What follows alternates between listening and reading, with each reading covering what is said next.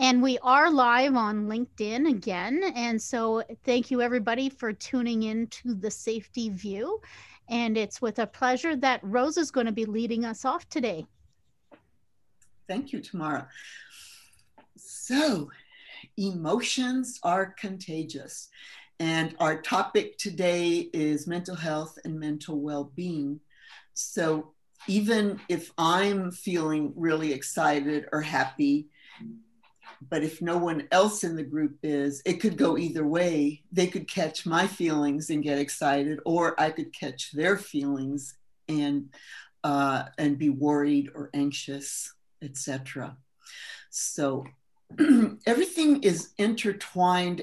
Nothing is separate, and yet I have had many discussions on LinkedIn about the topic of mental health, and there seems to be an argument that is the province of HR. It's not really the province of safety, the safety professional.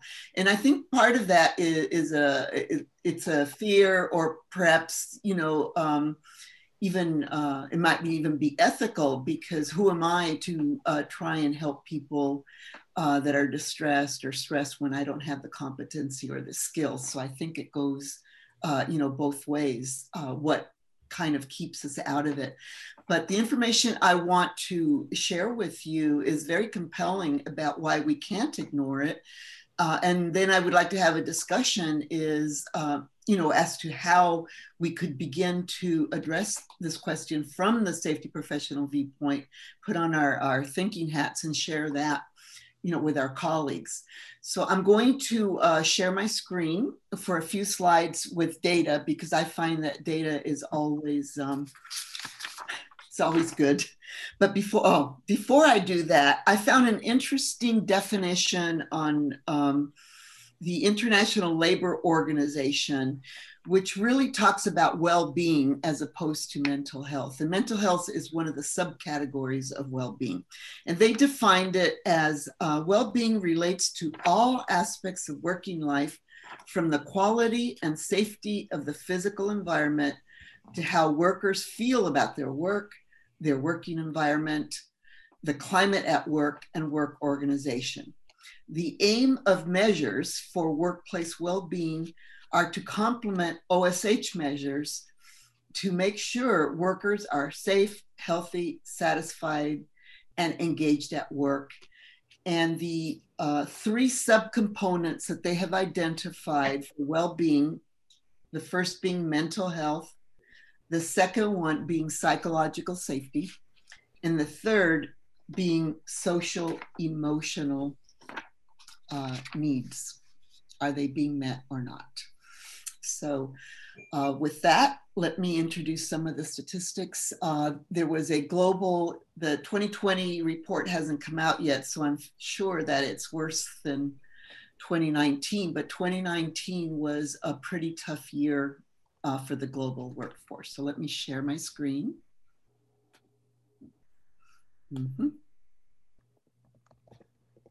Oh, I have to press on share.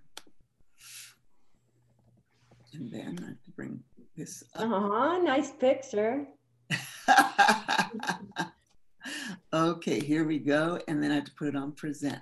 Let me know if it's working. It's loading. Okay, is it working?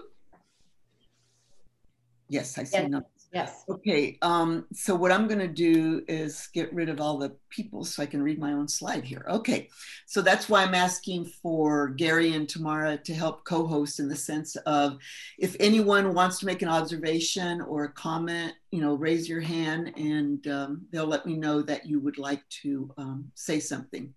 So this first is from the 2019 Wellbeing Institute.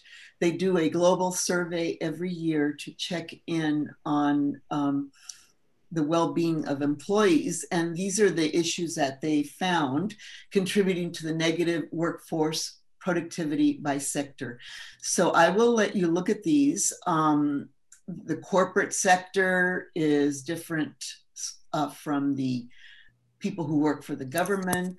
And the multi-employer plans would be people that work for several, so they would be like contractors, that move from employee employer to employer and other groups that move around, like gig workers. I'll let you look at those and let you make observations.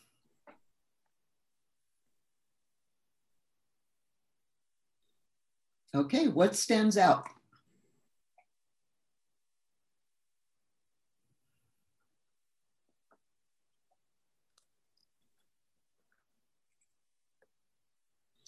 What stands out for you? So Rosa, I might say a couple of things. Yes, please.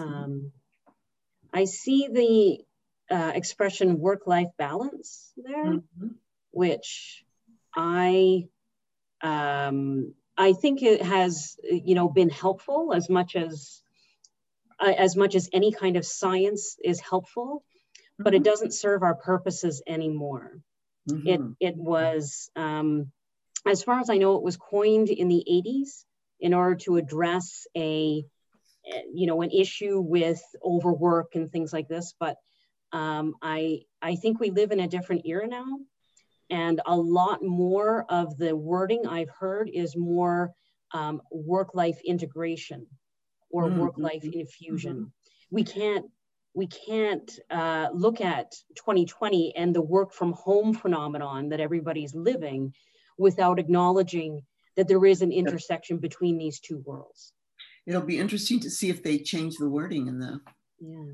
One other thing I'd like to highlight is that I see absenteeism there.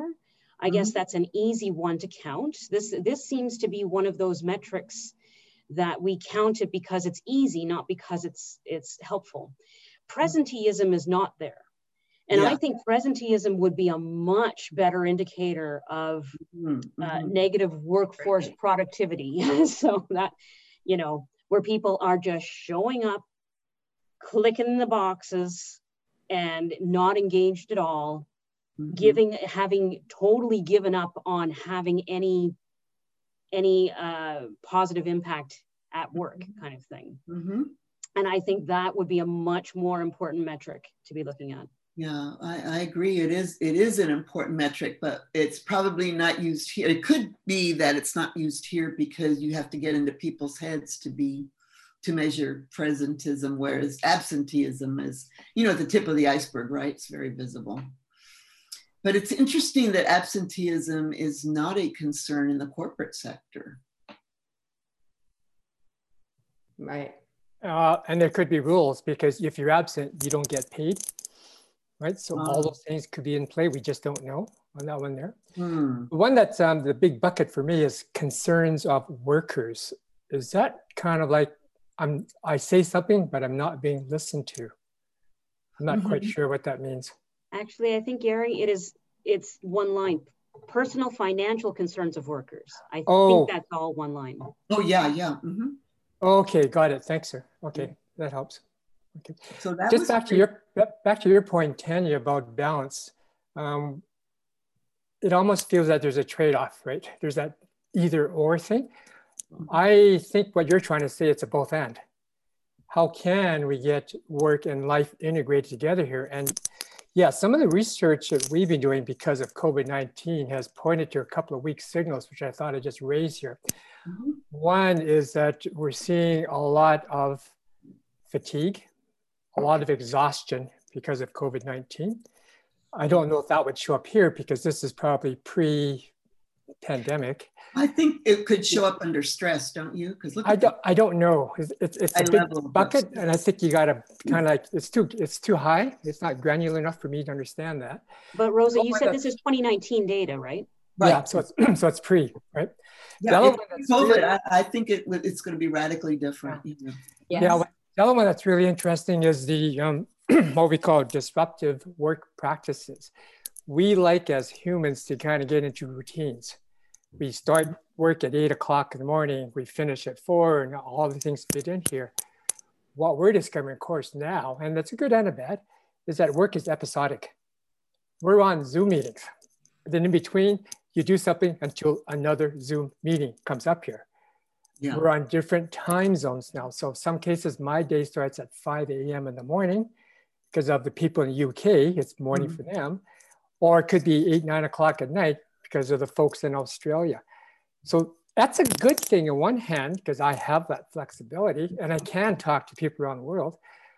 The other hand too, it's, you know, you get like, are you coming to bed? Why are you getting up so early in the morning for? So I am a disruptive force to my spouse. Yeah. One of the things that and maybe it's in stress and it's because stress seems to be a bucket, but what about the unpaid load? So work that people are doing, but they're not necessarily being paid to do it. So they're extending beyond compensation. Yeah, right. Good point, Tanya. I mean, Tamara. We have 2 T's here. Yeah, because there's even if you're working in the home and you're taking care of children and managing all of that, especially with the children not being in school now. Well, it's also if you're doing a lot and then you're not being appreciated, that's going to be demotivating. Right. And then that kind of feeds into the absenteeism. Right. Or, you know, just as you say, you can be at work, but not even be there. Yeah, right. So it would be great if these also would be broken down by industry, because, for example, in oil and gas, with all the layoffs and the price of oil dropping, I would bet that their numbers would be, you know, past the roof because of what they're going through right now. Yeah. I would like to comment on the work-life balance that runs across all of these sectors and hypothesize or project to the future due to COVID in strangely allowing the individual to make work-life balance choices much more freely and adaptively than we've experienced pre-COVID. And I wonder if I'm correct about that, what that will do to the sense of stress, right? That confidence and trust that people can balance work and life more adaptively to their own needs. And then the other thing with work and life, and I've written a lot about this, is if we are lucky enough to be in touch with our purpose, we actually live through our work, meaning we get a great sense of satisfaction and fulfillment, and going for a hike can be a great deal of work. So what I'm saying is it's in your perspective. And as long as we know when it's time to back away from either activity and adapt as we need, that's just so de-stressing. Good points. Right. Yeah, very good point. Okay, I have another slide I want to show you. Hold on. Just one quick question. Can I just say one thing on what Lisa had said? Sure. There's The Economist has been running a bunch of videos on YouTube. I haven't seen them all, but there was one that I used in a talk that I recently gave on how work as we see it, you know, the 8 to 4, going downtown, occupying an office, comes from the Industrial Revolution, when there were looms, you know, of being able to weave all of these, you know, for sheets of fabric kind of thing.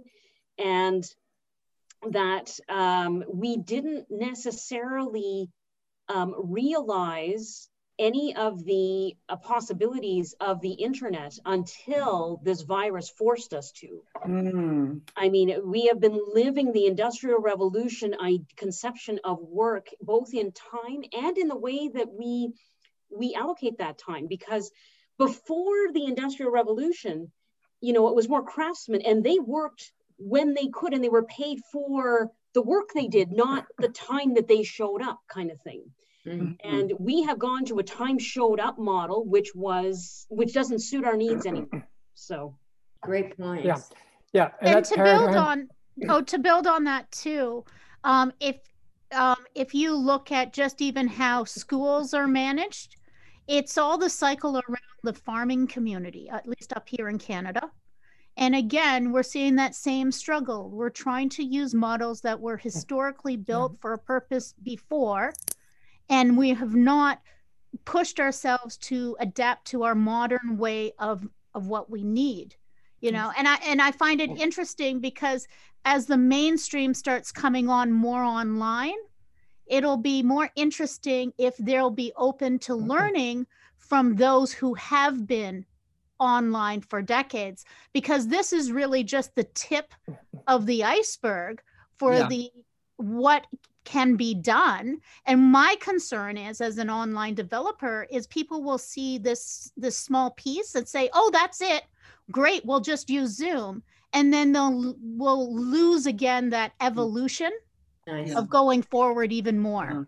Yeah, there's a wonderful YouTube, and I'll post it in the chat, by Sir Ken Robinson, when he talks about the education system following the factory model, and how we actually, from K to 12, we just put kids through different classes and you move on. We do get some rejects, so they fail, but the whole idea is to get them through the assembly line so they can graduate here. Very fascinating. I'll let you look at that. One question though, Rosa, do you know if in this survey here, this is a survey where all of these categories are there, you just tick the box on? Because the one that's not there for me, and I'm curious, is ethics.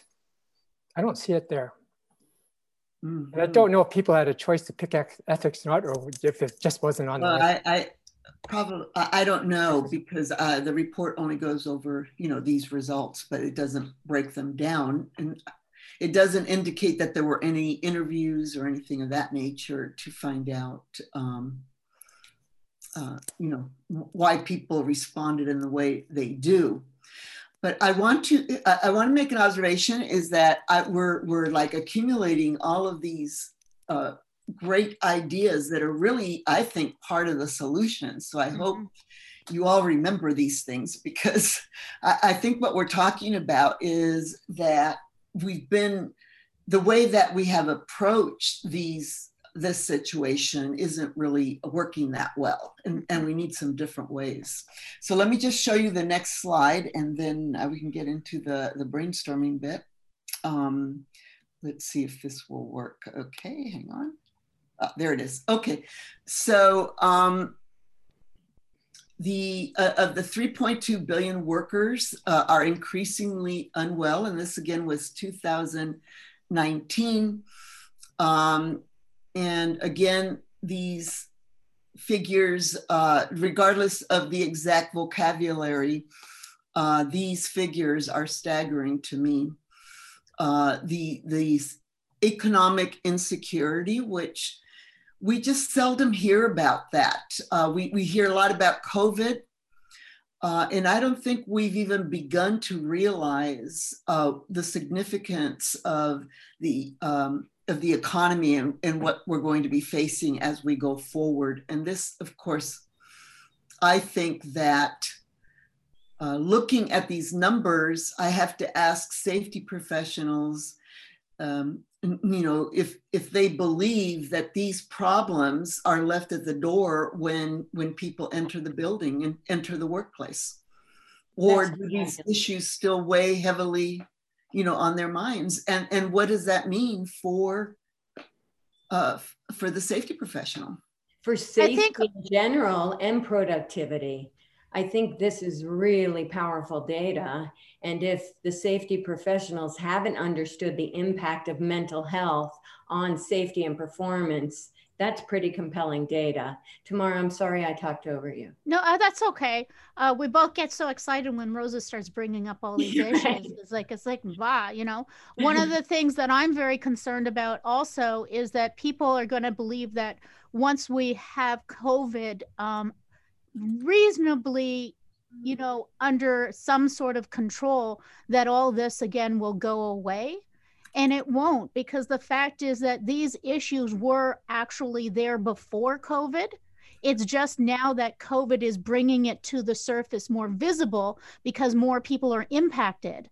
But I know in retail, when I'm working with marginal workers who can't even afford, they have to decide, am I paying rent or am I paying for the heat? Nobody should be living in our modern society that way. So these are issues that a health and safety professional should really have on their radar continuously. Absolutely. So I guess the question is, why isn't it? I really do believe it's that separation of, you know, seeing safety as something that's only related to the tangible. It's only related to the knives and the bottles and the cords that you might trip over. It's all so physical. And what isn't seen, especially in the scientific organizations, is not valid. Mm-hmm. Right? Look at COVID and people's inability to adapt to the constraints and the guidance on how we should manage it. Nobody can see it. How can it harm me? And so I think there's something about this recognizing the intangible is super powerful and is just as powerful, if not more, because you can't see it, than what we can observe. Yeah, well, the intangible. So that's one aspect of it. It's intangible. I wanted to just piggyback actually on what Lisa is saying from a work experience myself, where I had one worker who was a diabetic and epileptic, and it was a real struggle in order to provide him the safe, healthy work environment that he needed for his individual needs. And to the point where, you know, management was putting him on the ice cream, putting ice cream into the freezers, and it was very hard for them to understand that somebody who had those health challenges, when they need a break, they need a break right now. They don't have 10-15 minutes to take the ice creams back to the back freezer and then take a break, like somebody who doesn't have those health needs. And even that should be part of what we consider under health and safety, right? Because, and when I'm trying to bring this up, they didn't get it. They're like, well, this isn't a health and safety issue. He needs to go to his doctor. And it's like, what? Mm-hmm. Like, you know, and it was a whole frustrating thing. As somebody who did understand why health and safety kind of went hand in hand there, working with the corporate people who, you know, like I remember when workplace bullying legislation came out, it was very dismissive. And it's like, well, that's not what we do. That's somebody else's, even though it was in the occupational health and safety legislation. So a wake-up call is needed in our industry. I wonder how much of that has to do with a lack of education. Like, even if I did notice, what would I do about it? You know, the other really disturbing factor is the rise in the suicide rate. And I know some companies don't even talk about it because they think it will depress, you know, all the other employees. But if we were to be able to, you know, are educated in the early signs and some simple things that we could do, and Lisa, you could probably talk more about that point. You know, there's things that you can actually do to help a person seek help. But if we don't even talk about it, how can we affect it? Rosa, it reminds me of us not seeing the gorilla walk through in the basketball court. I mean, what we're told to look for is what we look for. And so how do we change the schema? How do we shift the paradigm so that, back to Tamara's point, safety and health are truly integrated as one entity, that we see them, yes, distinct, but also combined. I see Gordon, you're on. Yeah, I put in the chat, yes. My apologies. I, as you can tell by the porthole behind me, I'm actually on a ship offshore Taiwan. But I love joining in when I can, irrespective of the time zone, or I take the recording, which is really cool. But yeah, ladies and gents, from my perspective, like in the maritime world, I know we all have our acronyms in Canadian, American, OSHA, and that. We have HSE in the UK and Europe. And a lot of people forget about the H being health. Yes, and do forget do forget entirely, unless you're in the nuclear industry or where there's monitoring, occupational health monitoring, they forget that the H is health. And for us in the maritime world, it has been a really big wake-up call, primarily because we were always seen as mariners or seafarers to be isolated anyway, to put up with it. We make our sacrifices, it's the job we chose. And when we're, of course, although in modern times we're trying to change the face of the employability, and that is very much a male-dominated sector. So we're always roughy-tufty, hairy-chested, get on with it, you know, like the old stereotypes of welders in fabrication yards, etc. So there's always that inability for the male to speak up or talk about issues that are affecting their mental health and well-being. So just an example for the audience here, the way we deal with it is we actually make it a point to talk about it at Toolbox Talks. I actually work on construction vessels, oil and gas, environmental and offshore wind park related. So we try and incorporate them in Toolbox Talks. That means if somebody senior is talking about it, or the deck foreman or somebody else is talking about it, then it gives encouragement to the rest of the team to be able to talk about it. And how is it talked about, Gordon? How is it talked about? Well, we're multinational, and I think currently we have something like 15 different nationalities, but our Toolbox Talks or presentations are usually given in as a minimum 2 languages, if not 3 languages. So it helps, first of all, to be able to communicate and talking the same language. And other ways we do it is through presentations or webinar invites, such as these, to talk about it. And other institutes that I belong to that are maritime organizations are related, like the Nautical Institute. We've got one running next week, which is on mental health and well-being. And that would ordinarily be a members only thing, but we've now changed them and we're going to make that an open invite. So within my maritime network, whether it's on LinkedIn or through professional organizations or even colleagues that I've got back in the UK or colleagues here in Taiwan, I've given the invite to them so they can all talk about it. But I think from the macho environment that my discipline sort of orientates from, a lot of things are working well. We've got a man up, speak up organization, which promotes, especially where you're in a male-dominated or the macho sort of workplaces, if you like, that it then facilitates men being able to speak about being lonely, being isolated. And of course, the mariner, although is used to it, because we're not with our family, with our loved ones, we don't get to go home every day or every evening. We don't have weekends off. We work 24/7. And because of COVID now, weeks and weeks, and if not months. So, for instance, my rotational work would have been 4 weeks of leave at home with my family and then 4 weeks on a ship. Now I'm currently doing 2 weeks at home with my family and up to 8 weeks on a ship. Oh my gosh. But it might not shock you, but I'm one of the privileged ones because I've got an air link that gets me from the UK to Taiwan. So I can actually fly to work, which is facilitating that rotation. But if you think that's bad, a lot of the guys on here are doing 6 months rotations on here because their country's actually in lockdown. There's no flights going to it. So from a maritime perspective, we do have to deal with a lot of influences that are outside of our control and to be able to stay sane. I know one of the ladies that mentioned earlier about suicide and that the seafarer is in one of the highest categories, as are medical doctors.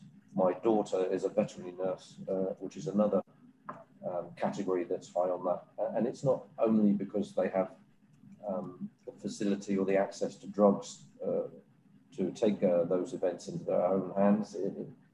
It's down sometimes to the stressful environment or the long hours that are done, or expectations. So especially in the caregiving community, where you're, the expectation, and it's a vocation, and you love doing it. Without realizing it, you'll do all those excessive hours, and you'll be there to help people wherever and whenever you can. So it's not such a structured, not wishing to denigrate anyone that works in an office or a factory, but there are established work hours, clocking on and clocking off, for example, where that can be facilitated. Yeah, I hope that gives you a little insight. Well, it's staggering to me, Gordon. I mean, there's just people are amazing, aren't they? How they adapt and make things work. There's always that point of resilience. Yeah, there's a lot of resilience. Unfortunately, with mariners and that, there's already a built-in expectation that you have some resilience in these challenging COVID times, because naturally your work is away from family or away from home, or it's not done in your country. You're done on a ship, isolated with a certain amount of crew members and that. But, well, we do have someone here, Andy. I don't know if you can speak, Andy, but Andy's in Saudi Arabia, and I think it's been several months since you saw your family, right? Yeah, I can speak. Can you hear me? Hello. Yes, Andy. I can see you. Yeah, yeah. Yeah. Do you know, it's interesting, right? I've got busy.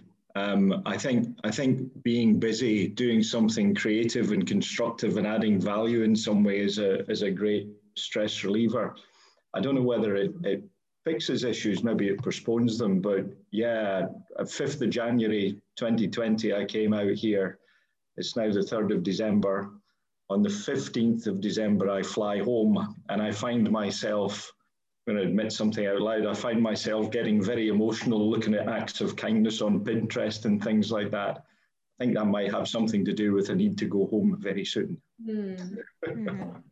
So it's been building for a while, to be honest. The other thing to appreciate, maybe like Andy as well, when you do work globally or not in your home nation, the impact on quarantine that is around the globe at the moment. So for instance, this year alone, I have done 4 sets of 14-day quarantine. So that's something that ordinary Joe public are not used to. Yes, we've had lockdowns at various forms in different countries, and we've had what they call isolation or stay at home. But of course, you're ordinarily there with a family member. I do appreciate some people live alone, but you know, there's still that latitude to go shopping, even if it's online or something, or to do something like that. Whereas the quarantine that you're doing in foreign countries is government enforced and it's police monitored. Your SIM card is tracked so that you cannot leave the room. So whether it's in a government compound or a government authorized hotel, basically the door shuts behind you and you don't leave that room for the 14 days. Your food is delivered outside if you've opted for the pay for food option, or you can use WhatsApp line and order online and have it delivered to your room. But to cut a long story short, you are in that room and it might be an 8 by 10 feet room and you're there for 14 days. Some people that are not used to that, you know, it's not your home, you have no family members, and you have to make do with it. Exercise, keep your mind active. And yeah, from my background with resilience in these sort of situations, or isolation, which is a bit more purist isolation, not a lot different than a correctional facility. But of course, even in a correctional facility, you get to meet everyone else and you have an hour walk around in a yard outside. In quarantine, you don't, and obviously on a ship, you can't. So there are similarities with the prison environment, if you like. So yeah, there are ways around it. For me, I joke about it, but I'm a lot more productive and get a lot more work done. There's a lot less interruption from work colleagues. You can plan your own day and your own hours when you want to do it. And like I think Tamara was mentioning earlier about, and Rosa also, about the Industrial Revolution and how we have adapted to turn up somewhere and the production goes ahead of us or whatever we're doing in added value. Whereas in those situations where you, irrespective of time zone, you can choose when you wake up, when you go to sleep, when you work, how much you work, what effort you put in. And, well, Gordon, I think you've triggered a couple of people, Gordon, because there's a couple that have been raising their hands. So yeah, go ahead.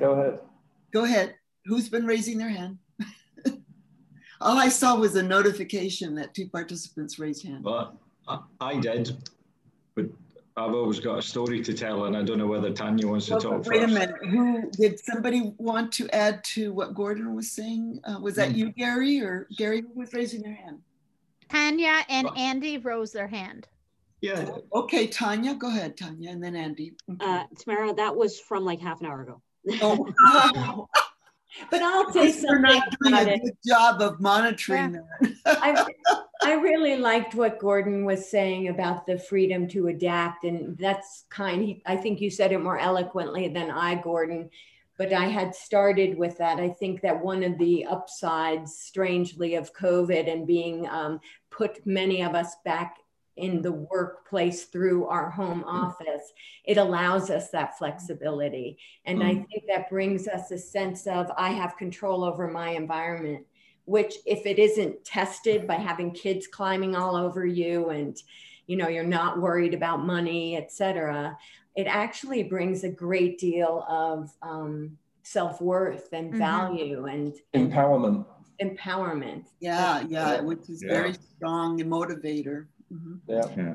So Andy, I cut you off. I have a question for you, Andy, because we're talking about the male environment, and I know you work in a male environment, although there might be a few women there. Are you able to talk about your loneliness? Do people ask you about it? That's not very often, I think, would be the absolute honest answer. I think well, you know me, I tried very hard. I came up with a sort of guide to mental health and a guide to keeping your sanity in lockdown and so on. And that's what I was going to comment on about the 14-day in isolation. You know, I had to write the policy for the company, right? And we've had about 600 people at one time or another, more than that actually, have gone into, you know, that 14-day isolation. We have housekeepers that look after clients in our hospitality business. And we had one housekeeper who was looking after somebody who tested positive, so went into 14 days isolation, came out, and the following day cleaned somebody else's room who tested positive and went back into 14 days for isolation, right? 28 days is a long time in a room getting food served to you, right? I've got a couple of examples, I think, that I wanted to share. Rosa, you know this story already because it's a very powerful one, and I thought, you know, where I am in the Middle East with the slightly less of a tender touch, shall we say, towards employment. It can be really, really tough for some people. But we're right at the beginning of this. We had two drivers that were driving people that were positive. So they were the first in our company that had to go into isolation. And they weren't very happy at 14 days in a small room, getting food delivered, not allowed out. So they were causing some issues. The issues were escalated right up to the CEO, the general managers, we call them, of that group company, who phoned them personally. And normally in the command and control organization, that would be a shout at you and tell you what to do. But I'm very pleased to say that what Khalid did was phone them up and say, I need your help. We're going through something that we don't understand. If you are sick and you do have the virus and we allow you to interact, you could spread the virus through. And you've got to understand, we've got 500 and 1,000 people in a camp, right? And people share rooms with 4 people and so on and so forth. So if you spread this round, you could shut down the camp, you could shut down the business, and you could affect the ability for us to put food on the table, because we can see a financial crisis coming as well. So I would like your help. And for a powerful person to ask for a very junior person's help is a big deal in where we are. So they went back to the room very humbled and a little bit terrified that the general manager had phoned them personally.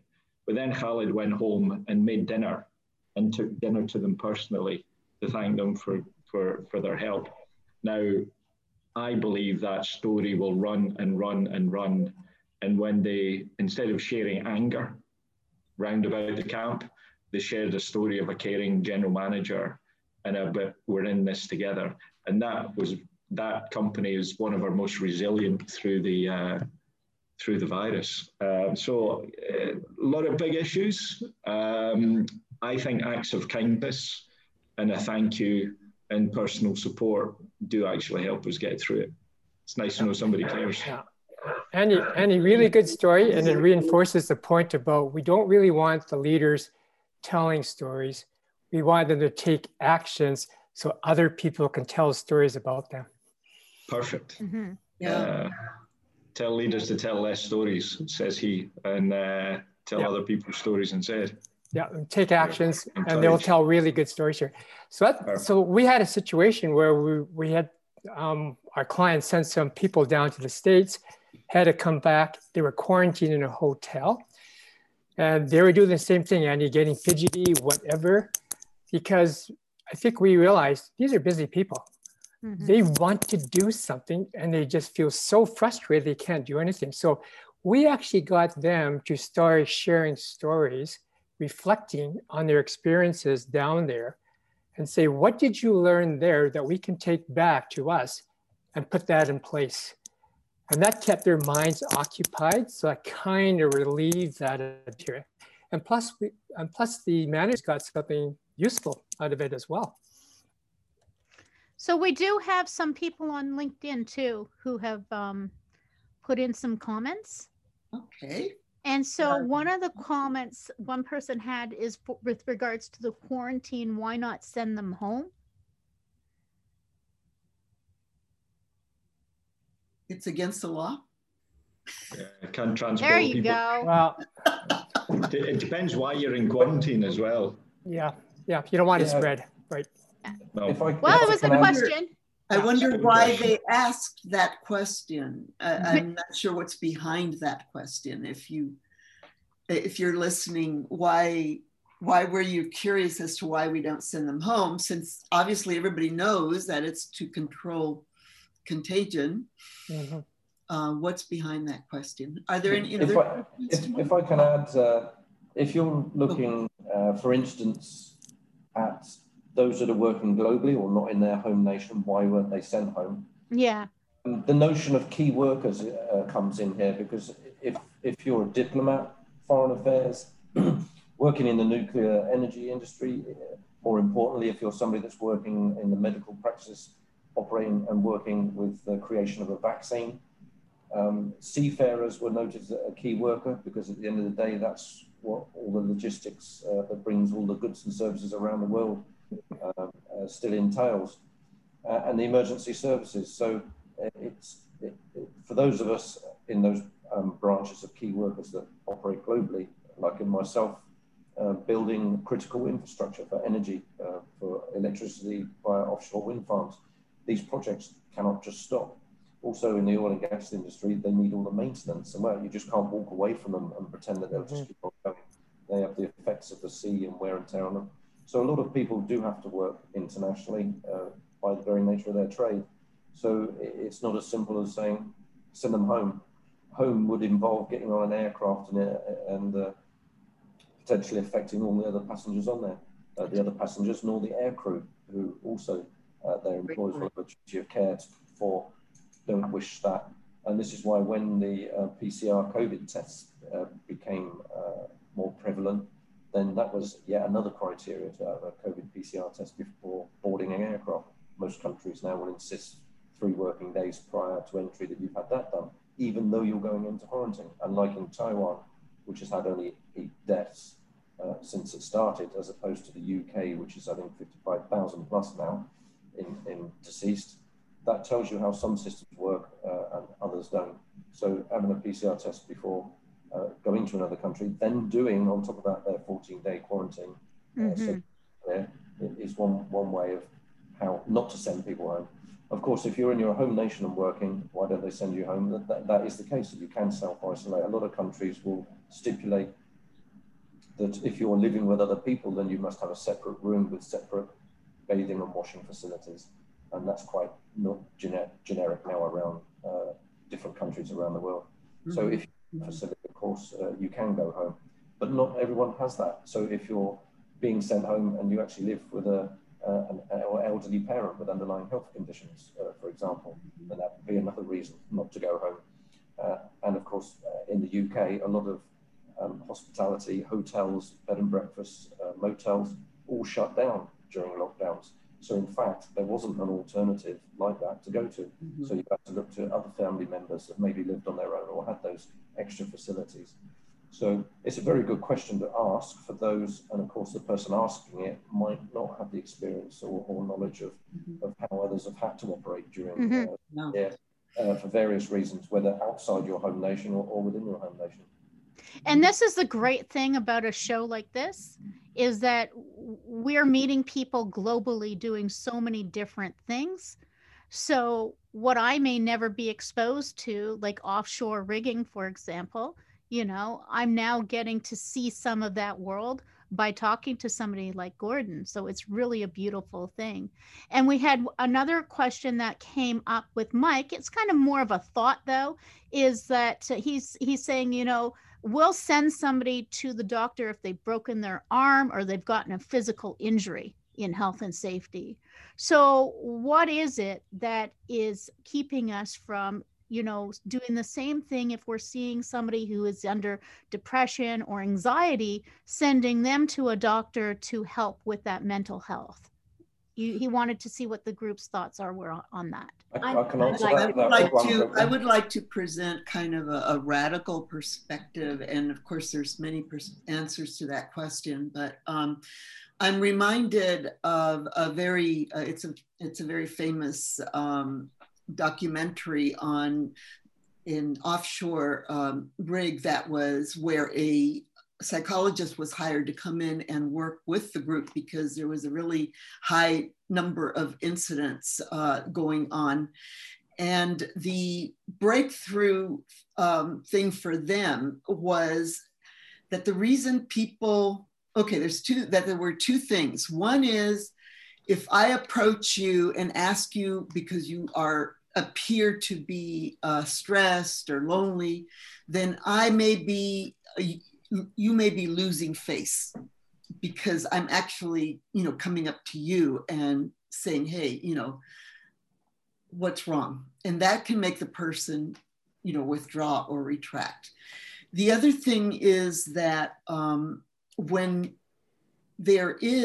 you cannot talk about your feelings or your doubts, it boils down to not being able to ask questions or reach out for help. And this impacts directly, for example, they were saying, some of the employees were saying, yeah, like I didn't know how to use this gauge for years, but I was afraid of asking how to use the gauge because I didn't want to appear to be incompetent. So I just want to present that into our thinking, that there is actually a lot of stigma attached to mental health issues. So people don't like to be called out for it, and they certainly don't like to volunteer the information. Yes. Oh, Lisa, you're muted. That's a wonderful feed into my comment on it, which links back to what do we set up societally and in the organizations as acceptable? What are those parameters? And as long as we continue to see mental health as something we should be ashamed of course, we're going to hold back speaking up, sharing that we have issues. Yet once we can get to a place where we embrace mental health is so critical to safety, as so critical to performance, and we see that relationship, all of a sudden it loses the stigma. So how do we make that transition? And I have to say, I think COVID is this dark gift that's going to help us get there. Yeah, Gordon. Yeah, I was going to add to that. How do we go about it? Firstly, under the UK law, which is similar to the European one, under the Health and Safety at Work Act 1974, it is legal and it is written in there that the mental health and well-being is part of the duty of care of an employer. So this year alone was a big wake-up call for all those employers that hadn't actually read that part ever before and assumed that the H in HSC was just occupational health, and if you had to go to the dentist or you had to do a fitness as part of your employment or working at height, or etc., then you just did that. It was a big wake-up call when it actually stipulates there the mental health and well-being of the employees. So globally, the maritime industry runs along the lines of best practice or the guidance. Predominantly it's from the UK or Norwegian or European, and in part some American input as well. So it's good to see that that's now only due to COVID that's had a bigger impact. I think the UK is very different from the US, Gordon, because I see a lot more from there talking about these issues and integrating it, whereas in the US we don't do that. I know Andy had a comment there because the question isn't putting it into the law, as far as I'm concerned. It's part of the law, it's part of the procedure, it's part of the job description. So then the question is, why don't we do it? That was the person's question. Why? What keeps us from taking the same kind of action on an emotional injury versus a physical injury? Because that's what we're talking about. Andy, what are you going to say? I think it's kind of hard to spot. I think that's the issue. You can all work out when somebody's hit the thumb with a hammer, or just about to, but it's kind of hard to spot health issues. And I don't think it's just mental health issues. If you look at statistics for, lung damage and musculoskeletal issues and things like that, the things that are in the long term damaging that you don't get damaged straight away by sometimes are a little bit hard to spot. I really like, there's a charity called Mind who talked about well-being as being a dynamic mental state. And they kind of give some, for me as a layperson, some headings that I find are really good to turn into questions.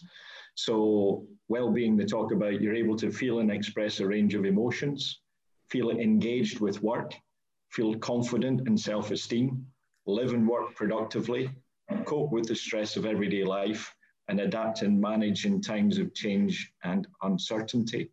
Now, what we were doing with some of the initiatives that we were running is we're asking people, do you have what you need to do your job safely? Actually, we were just saying, do you have what you need to do your job? Because safety is an outcome of work. And people started speaking up, and it's like the big disasters that we all hear about. Everybody knew, but it wasn't okay to talk about it. So you need to give people permission to talk about it and create that environment where they start speaking up.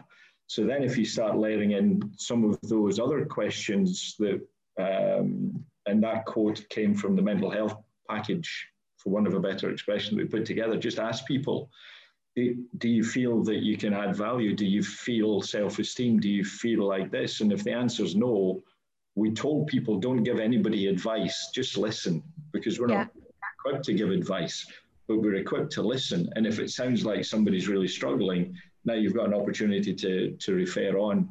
But constantly having those conversations in a trusting relationship, then you can start peeling back some of the issues that people will eventually speak up. And like another story I told you, Rosa, one of my guys said, I'm really struggling to overcome my speech impediment, right? And when it's okay for people to bring out those things, that guy's been carrying stress for a long time at work, years and years and years. And it was okay to speak up, which for me means he's kind of getting over it, right? So, it's you got to ask really good questions and make it okay for people to speak about them. Right? Well, first you have to develop the trust. That's what you're saying, Andy. For sure. You don't have the trust, you're not going to speak up. At least I see you have your hand up. However, it is 9 o'clock. So I was checking in with Tamara here. Yeah, no, if people are open to going a little bit further, that'd be great. Because Lisa, you say your comment, and then I've got something I want to piggyback off of what Andy just said. And I want to know what Bill Nelson has been taking notes about. And Bill's been very quiet. All right, so we're here. All right.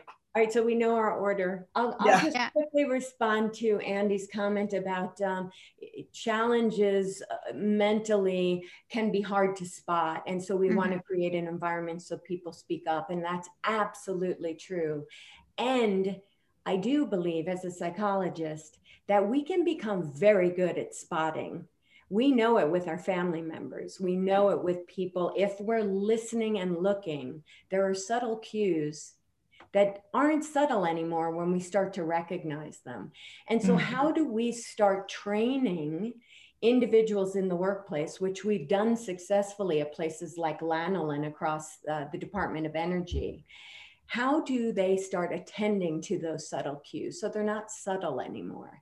And how do they pull the string on those so people do come forward more actively?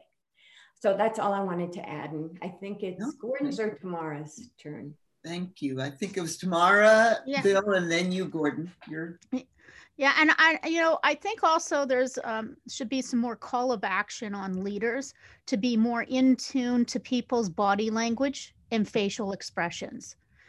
I sit in a meeting and a senior leader will talk and dominate the whole conversation as if they're on the stage. And then you see everybody else, they're quiet, they're shrinking down in their chairs. It's very clear in the body language that people aren't feeling comfortable. So I think a challenge today is, if you're a leader of a team, take a moment to observe people's body language and facial expressions, and then pull back and check in, and start using those listening skills that we all tout about. Very quickly, Tamara, remember when I started this meeting, I asked everybody for one word of how they were feeling. It could be as simple as that. And then Tanya said she was melancholy, and I asked, do you want to talk about it? She said no, and you move on. But sometimes people will share, so you can get a real quick read on the room. But you need to go back. Sorry, Lisa. We have to follow up. Absolutely. We can train to this tomorrow so well in the organizations. And so how do we start as professionals helping our organizations develop those programs and workshops that build that capability for leaders? Yeah. Bill? Okay, Bill, thanks. Do you want to share? Yeah, I do. Okay. I haven't been quiet because I wasn't interested. In fact, when I saw this topic, I thought, well, I don't know how interested I will be. As you know, I'm an engineer, so my focus is mostly on the technical side. But because my focus is how people, operators and managers make decisions in crisis situations, I do have to work a whole lot on the organizational side, but I have never really considered how mental health issues bear on that world. But as soon as Rosa said and led off with the statement, emotions are contagious, the light bulb went off big time, because not only are emotions contagious, but how one person is feeling in the working environment, it spreads rapidly through the entire organization, especially if they're disgruntled or unhappy for whatever reason. And I reflect back on my career, and I see that a lot when I think about it. But what really rose to the top in my thinking was my experience working in a nonprofit organization where the workforce, if you will, are volunteers. When the reason we moved to Texas is I worked for 3 years in a church, and it was an organization that was undergoing a lot of issues, dysfunction. And so I was really put in the middle of a crucible of all the issues that we're talking about here. And even then I wouldn't think about it as a mental health thing, but I think it has the same aspects of how people in an organizational system, how their personal experience can percolate through the whole organization.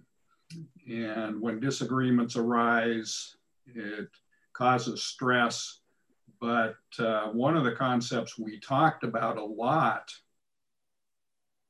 and in fact, I had some wonderful leadership training called the Leader's Edge during that during that period. And what we were taught or discussed is how an organization is a system. Mm-hmm. And one of the concepts we talked about, and everybody has their role in that system. One of the things we talked about was vibration in a system. And if one person is feeling stressed or disgruntled or whatever, and they start to act out into that, the vibration can spread through the whole system. And so anyway, all that to say, I don't have solutions to the issues we're talking about, but this discussion has really, really struck a chord with me. Mm-hmm. Yeah, well, none of us have the solutions, but hopefully we're starting the conversation and we're going to get it more into the consciousness. Gordon, you've had your hand up quite a bit, and then Gary. Yeah, it was to follow on from Andy, and thank you, Bill, for that. I can assimilate with that quite a lot in organizations and leadership theory, but when I entered a bit about legislation, the duty of care, and the UK and European legislation actually dictates that the employers have to know. I wanted to lead on after what Andy was saying about, we know about when somebody is about to or bangs their thumb with a hammer when they're trying to bang in a nail. We can deal with visible injuries.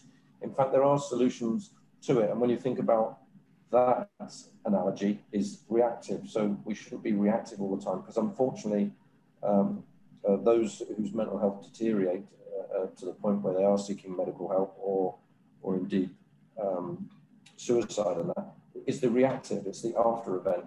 So what a lot of employers have now keyed into due to that legislation and compliance, which is enforcement and telling them they have to consider this, is not working reactively all the time, but being dynamic and thinking about what you can do prior to these events going on. And some of them are voluntary, because you don't want to force anyone to do it, but those who are that inclined, you can do FAA level 3 supervising first aid for mental health. As Andy mentioned, there's Minds, there's also Mental Health England, where you can do basic courses, and that is enabling one or two people, like you might have a welfare rep or a safety rep. It's an education, which you mentioned with Rosa, educating those people about how we can start those conversations. Is there a quiet room or a pastoral room? Is there somewhere we can go to and have a chat? Because nobody in the workplace wants to tell their colleague around the coffee machine that they're not feeling too good and all that. So all those aspects have been about now and are being introduced into the workplaces, and even here in the maritime environment globally, we've done things where it's given in the macho male world the opportunity for a man to speak up without losing face, etc. in that sort of way. And also, as people are not inclined to use the word mental health, because that has a stigma, just the title itself, thinking mental, oh, right, you're not quite right in the head.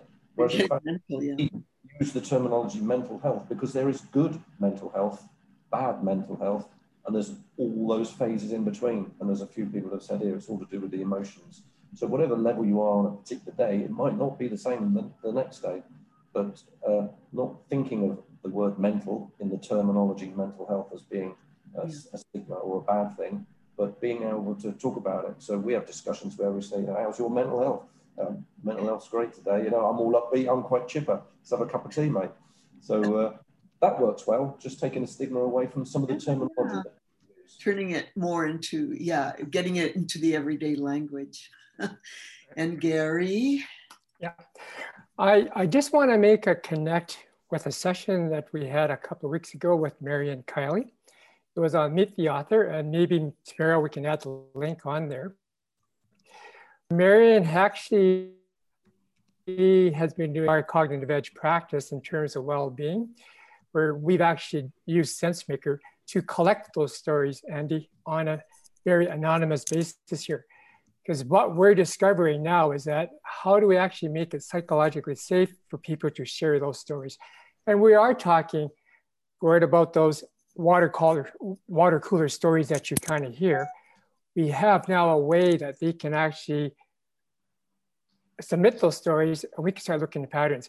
So the sort of stuff that we're getting now are these sort of stories that go like, I've got a bad feeling about Henry. So because attitudes are lead indicators. We Mm. want to flag those things before it become human condition failures, whether it's an outburst, whether it's a breakdown, whether it's a suicide. Somehow as managers, you want to be able to kind of see that very quickly so you can respond to it very quickly here. So just want to make that connection there. We have some really cool tools and we are using it. And just one more thing I'll share with you. And I think some of you know that we've been working with Dominic Cooper and Sunny Gopal.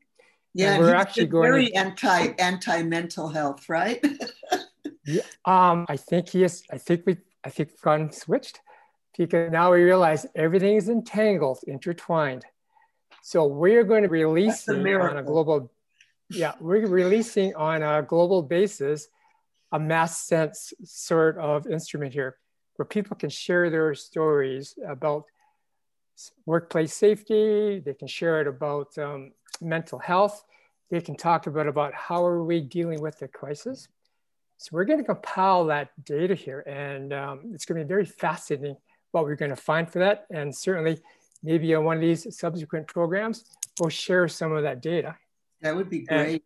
And I'm a bit risky here, so I'm going to like, well, maybe, of course, there's always gremlins available around, but maybe we show the data live. So we can actually play with the data. We can throw to the data. You guys can ask questions. I'll show you like, well, let's find out. Because I don't know. I'm looking at the data at the same time you guys are. That was my idea with showing the data today. I say, okay, let's tear it apart. And we had so many questions. So when you gather your stories, one interesting question might be, when you say you're stressed, what does that mean to you? Or what was the last incident that stressed you? Then we could start to break down what that means. 70% of the workforce is under stress. What the heck does that mean? And how could we begin to help out? Yeah, so I'll be probably posting the link to that survey on LinkedIn. Mm-hmm. Hopefully that means everybody here will get it. And Gord, I've just connected with you, so hopefully you'll see that. If not, I can send you an invite as well, because I'd certainly like to get your comment and your stories as well. And just kind of like more stories the merrier. Yeah. It's all about stories. Now, I know that we're at the end of our time, but I just wanted, before we go, did anybody have any last thoughts that they were dying to share? They were living to share. Living to share? Okay, then close it out, Rosa. Close it out. You're leaving it up to me. Okay. Well, I just want to say that this conversation was more than I could have hoped for. It's another example of how, the right people that need to be in a conversation will show up if you create the opportunity. And thank you, Tamara and Lisa, for always being my partners in this. And I want to thank everyone for your insights and contributions. Feel free to stay in touch via LinkedIn or emails as any thoughts that come up. Because I think it would be really good to start integrating this conversation more into the conferences that are taking place. Right? Mm-hmm. Right. Okay. That's it then. Have a great day. I don't know what time it is where you are, but great day or great evening. Bye, everyone. Voice again, Rosa. Bye, everybody. Bye. Lovely. Bye. Bye.